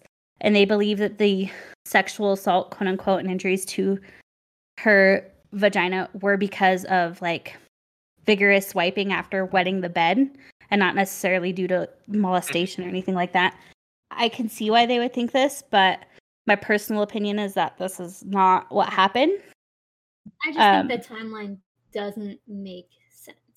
Yeah, So I think she's up at 1 a.m. after wetting the bed and something happens in the bathroom. So for the intruder theory to work, they would already be in the house at that point writing the ransom note, because that took forever.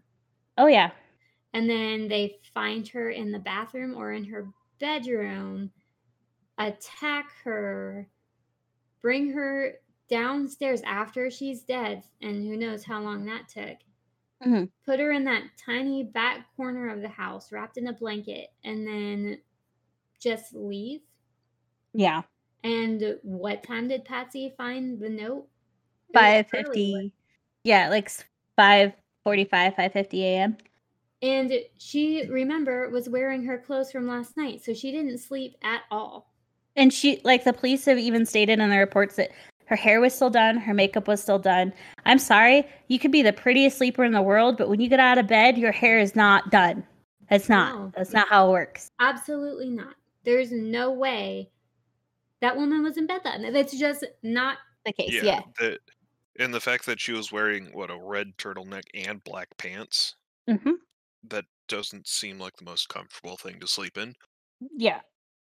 So she either had to wear that to bed, not go to sleep, or go to sleep, wake up in the morning, and put her clothes on from the night before. And redo all of her makeup before 5:45, mind you, and before going downstairs, finding the ransom note. Right. Because she didn't find the ransom note and then go back upstairs and do her hair and makeup. So. Right. So that's why the police originally believed it was Patsy. I'm going to get into kind of more of this a little later, but I want to talk about John and Burke first. Okay, 1 second. One last thing. Yeah. And if Patsy was awake all night long, she would have heard the intruders. Oh, yeah. So it just doesn't make any sense at all. Yeah. And it was a 3-story house. They were on the 3rd floor. But if the house is quiet and suddenly you hear even a little bit of noise, I could hear like the house settling, and I'm like, "What the fuck was that?" I think you could be a sneaky person. I think you could be a complete ninja, and if someone's up, they're still going to hear you. And she was preparing for a trip. So she would have been going up and down stairs from the top floor to the bottom floor, making sure things were packed, making sure the kids' clothes were taken care of, making sure the house was clean.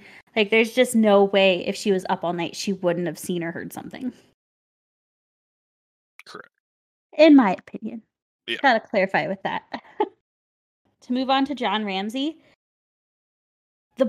most of the people don't think John was the perpetrator. The only reason he would be is if you follow the sexual assault theory and believe that the person that was sexually assaulting JonBenét was John.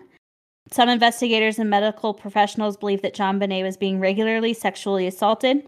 The main suspect of the sexual assault is John Ramsey, but it is worth noting that there have been very, very many instances of children being forced into pedophilia rings or being assaulted by a friend or family member without the parents being aware.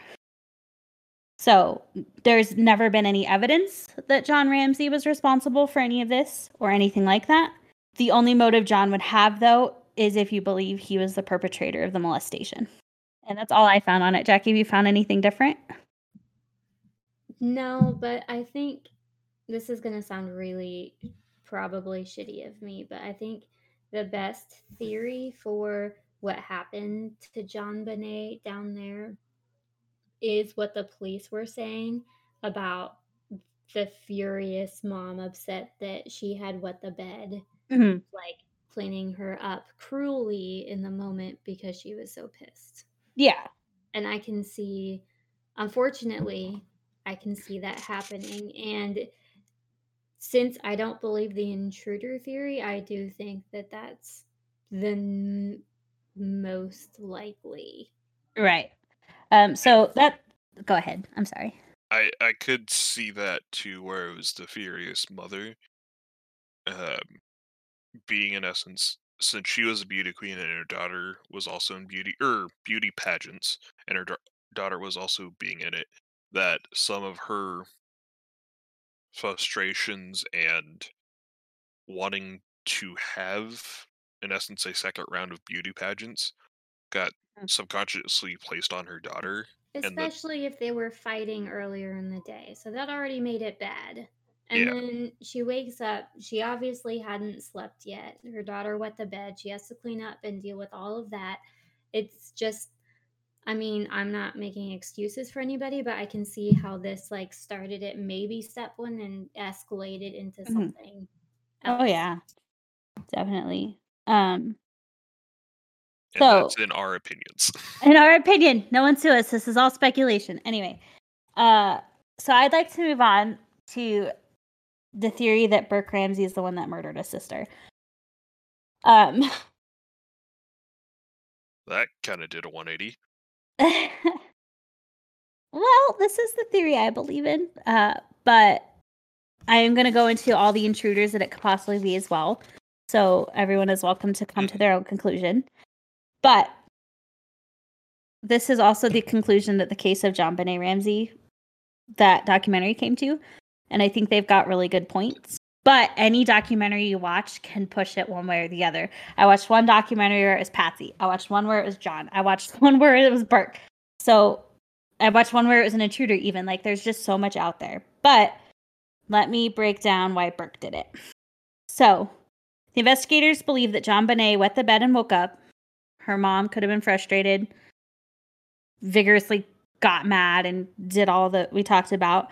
But then when she was cleaned up with her pajamas on, she went downstairs to find her brother, Burke, eating one of their favorite desserts, which is pieces of pineapple in a bowl with milk, which sounds disgusting to me, but to each their own.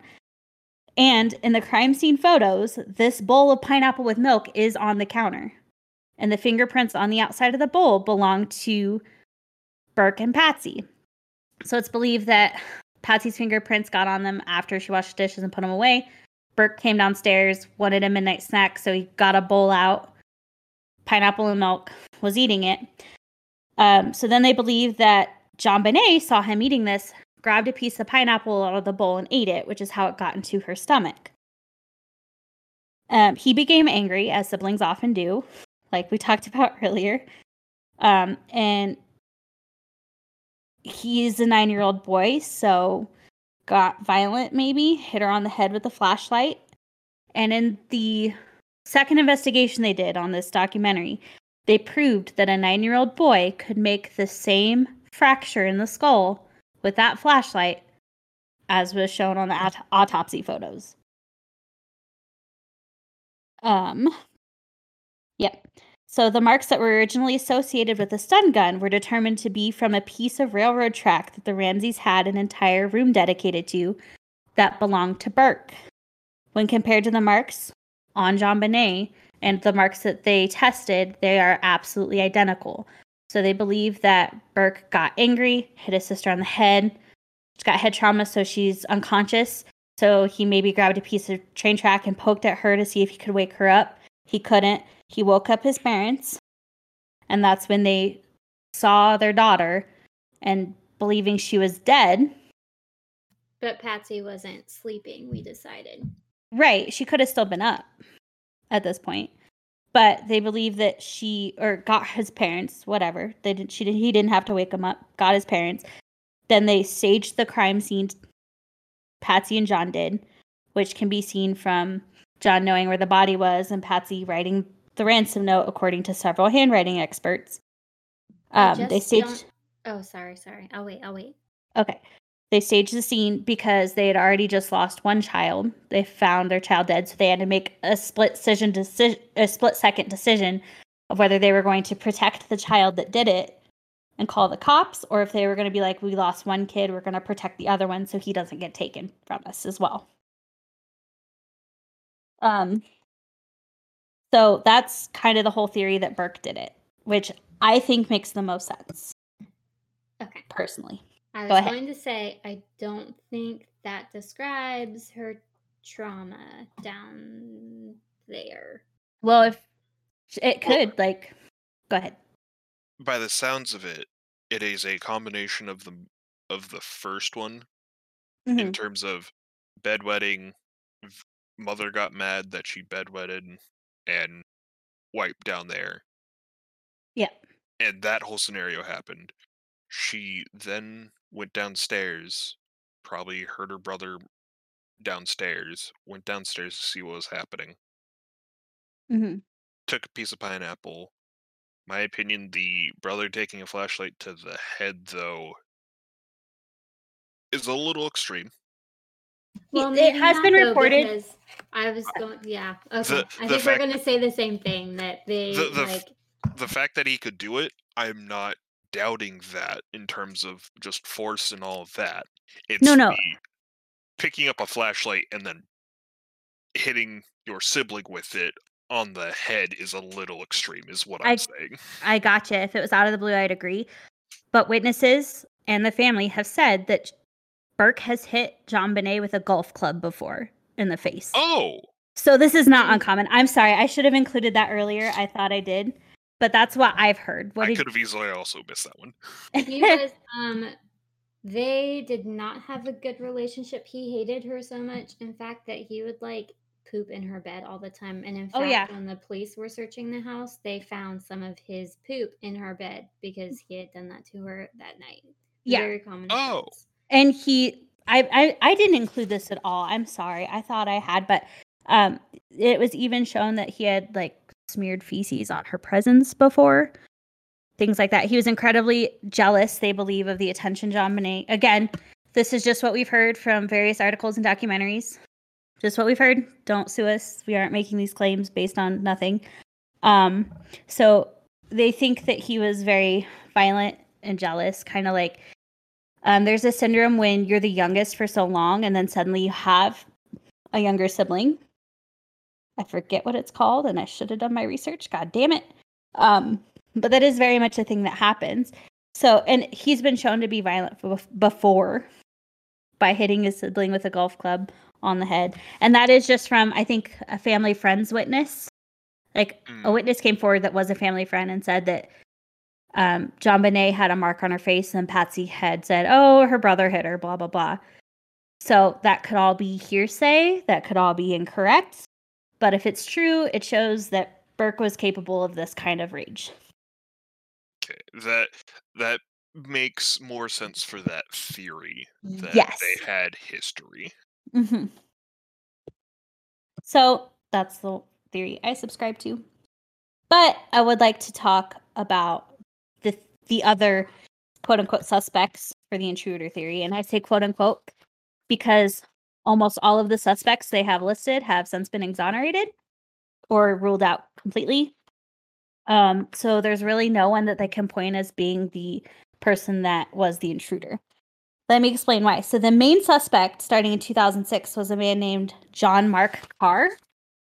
And in 2006, he was a former U.S. school teacher living in Thailand, and he had emailed a man named Michael Tracy regarding a documentary Tracy was making on JonBenét, and he admitted to killing her and he said he was, quote, with her when she died.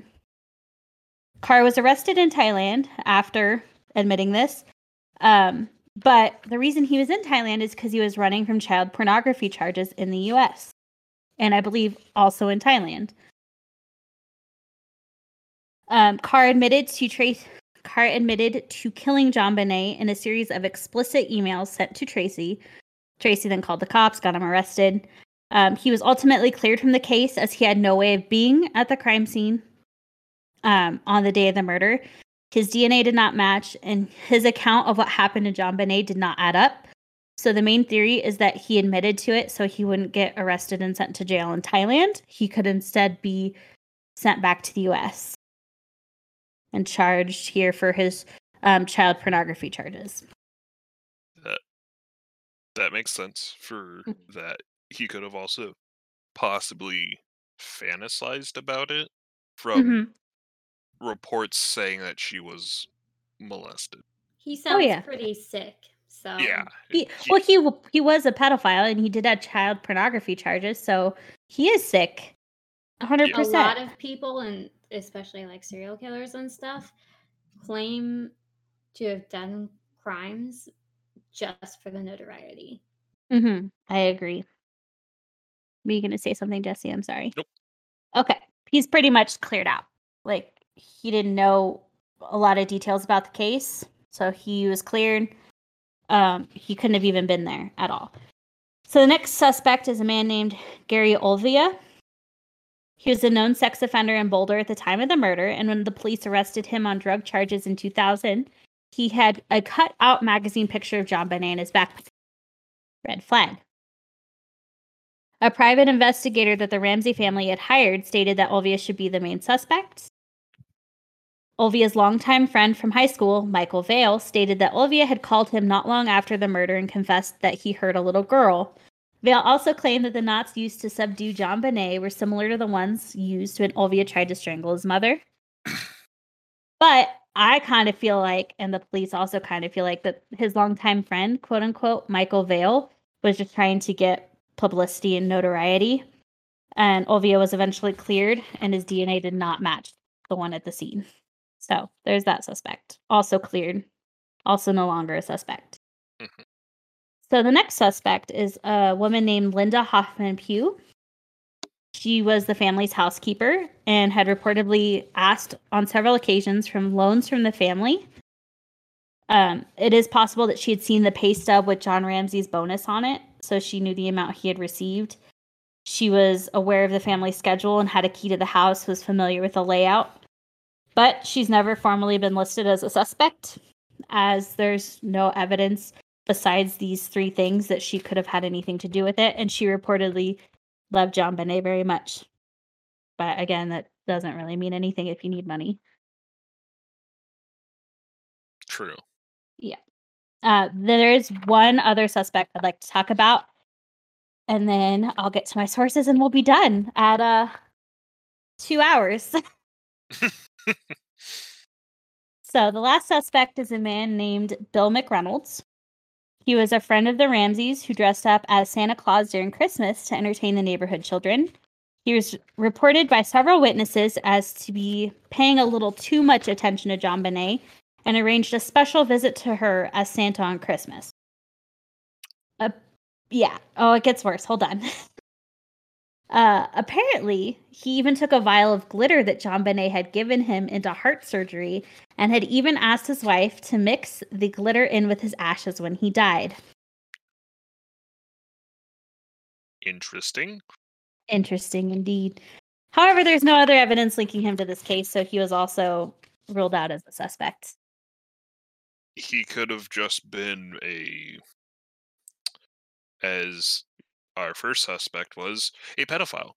Yes, he could have. There's no evidence saying he was. There's no evidence. There could be suggestions about it, but there is no confirmed info on that. Yeah. And that kind of just sounds like rumor of like, oh yeah, he had interest about her. He obviously did it. Yeah. For real, I think one of the original investigators on the case stated that it's just an attempt at assassinating an old man's character after he died. But Yeah. I mean, his wife is the one that came and said that he took the glitter with him into heart surgery and that he wanted her to mix it in with the ashes when he died. So There could have been an interaction between him and John Bennett when he was a Santa, and it just something that she said that he took to heart and had some form of a connection with her, not sexually or anything, just as human to human.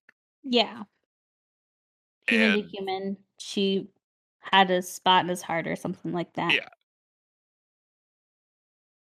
I mean, it could have just been weird, but Yeah. So two things I would like to end on is that as soon as her body was found the day after, the Ramseys lawyered up. They got private investigators. They just hid behind their lawyers. They wouldn't talk to police. A month after the murder, they finally did an interview with CNN. But they've just really hid behind their lawyers. And anytime someone would suggest, like any news program would suggest that maybe they had something to do with it, they would sue them. Like for I forgot defamation and all that. defamation. Yeah, I think Burke Ramsey himself has sued 2 different media companies at this point. And I believe that John and Patsy also sued several places as well. Fleet White, the person that the Ramseys were with on Christmas that day, or Christmas that year, and was there the morning of and was there when John discovered the body, has pleaded with the family in the past to stop hiding behind their lawyers and to just tell us what happened. I personally hope that they do this soon. Patsy Ramsey did pass away in the 2000s from ovarian cancer, which she was struggling with during the time of the murder as well, which could have added to it. But that is the story of JonBenét. The long story. I'm really sorry, but my sources were a documentary called "Who Killed JonBenét Ramsey" by Michael Heal, the Case of JonBenét Ramsey documentary, an article on WOTC.com titled "New Details in JonBenét Ramsey Murder Arrest" by Don Lagona, crimemuseum.org article titled JonBenét Ramsey, abcnews.go.com article titled Grand Juror Who Saw Original Evidence in JonBenét Ramsey Case Speaks Out by Tom Berman, Andrew Paparella, and Alexis Valente. And finally, an article on RollingStone.com titled Who Killed JonBenét Ramsey? 8 Possible Suspects by Ryn Levitt. And I'm finally done talking.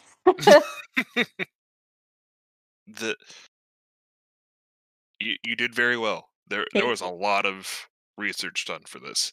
Oh my God, so much I research. agree. Yes.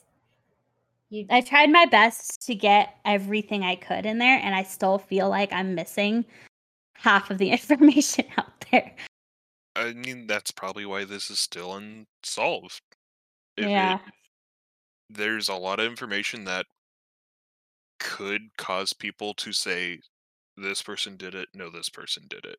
Mm-hmm. But since there's still stuff that is missing, and there doesn't seem to be a way to find it, or someone is not telling the full truth, it may not be solved. Mm-hmm. Well, like I said before, I personally subscribe to the theory that it could have been Burke Ramsey in a heated moment. He wasn't intending to do it. The parents helped cover it up. That's what I believe, personally. What do you guys think? Hearing the Burke Ramsey theory definitely is possible. Could also have been the mother, but the fact that there was pineapple in her stomach does sound more like a Bert Mm-hmm. possibility, because if Patsy was angry at her for wetting the bed, it wouldn't make sense that she would then give her pineapple. Yeah. Here's a treat. Now go to bed. What do you think, Jackie? I think the whole family's complicit. Oh, I yeah. think Oh, yeah. whoever was the one that actually did whatever, they all knew about it and helped cover it up. So they're all just as guilty, in my humble, non-expert opinion. Well, Dad didn't know a lot about the case, but I also asked his opinion, and he also believes that the entire family was complicit. He thinks that Burke did it. The parents were scared about losing a second child and covered it up. I think everything points that way, but like I said, there could be evidence that we don't know about that's being hidden from the public in case they do find someone. I could have missed an entire chunk of evidence. I don't know. So that's just our opinions. That's where we've landed with the evidence that we have, I think is a good way to state that. But definitely come to your own conclusions, and we aren't the police, so this doesn't really matter. Yeah, any final takeaways from Don't hit this? siblings with objects that could possibly give them brain damage. It's a good idea. I wish I would have known that lesson. Jackie, what about you? How about stop writing lists to tattle on your siblings, Izzy? I will never stop. You don't own me. You're not my real mom. Ha! I guess my takeaway is don't mix your ashes with a 6-year-old's glitter. I think that's a pretty good takeaway. Or do, but have a good reason for it. Yeah, there we go. And that is the end of this very long episode. If you want to suggest a story, you can email us at ucsfpodcast@gmail.com. You can also find us on Twitter and Facebook at UCSF Podcast and Instagram. And if you're listening on Apple Podcasts, please leave us a review, 1 to 5 stars. Hey, Kat, that's not for you. He headbutted the microphone. He's like, yeah, let me just jump in on this real quick. I actually think it was the Santa Claus guy. Yeah, that's the end. So I guess goodbye. Bye. Bye. Till next time.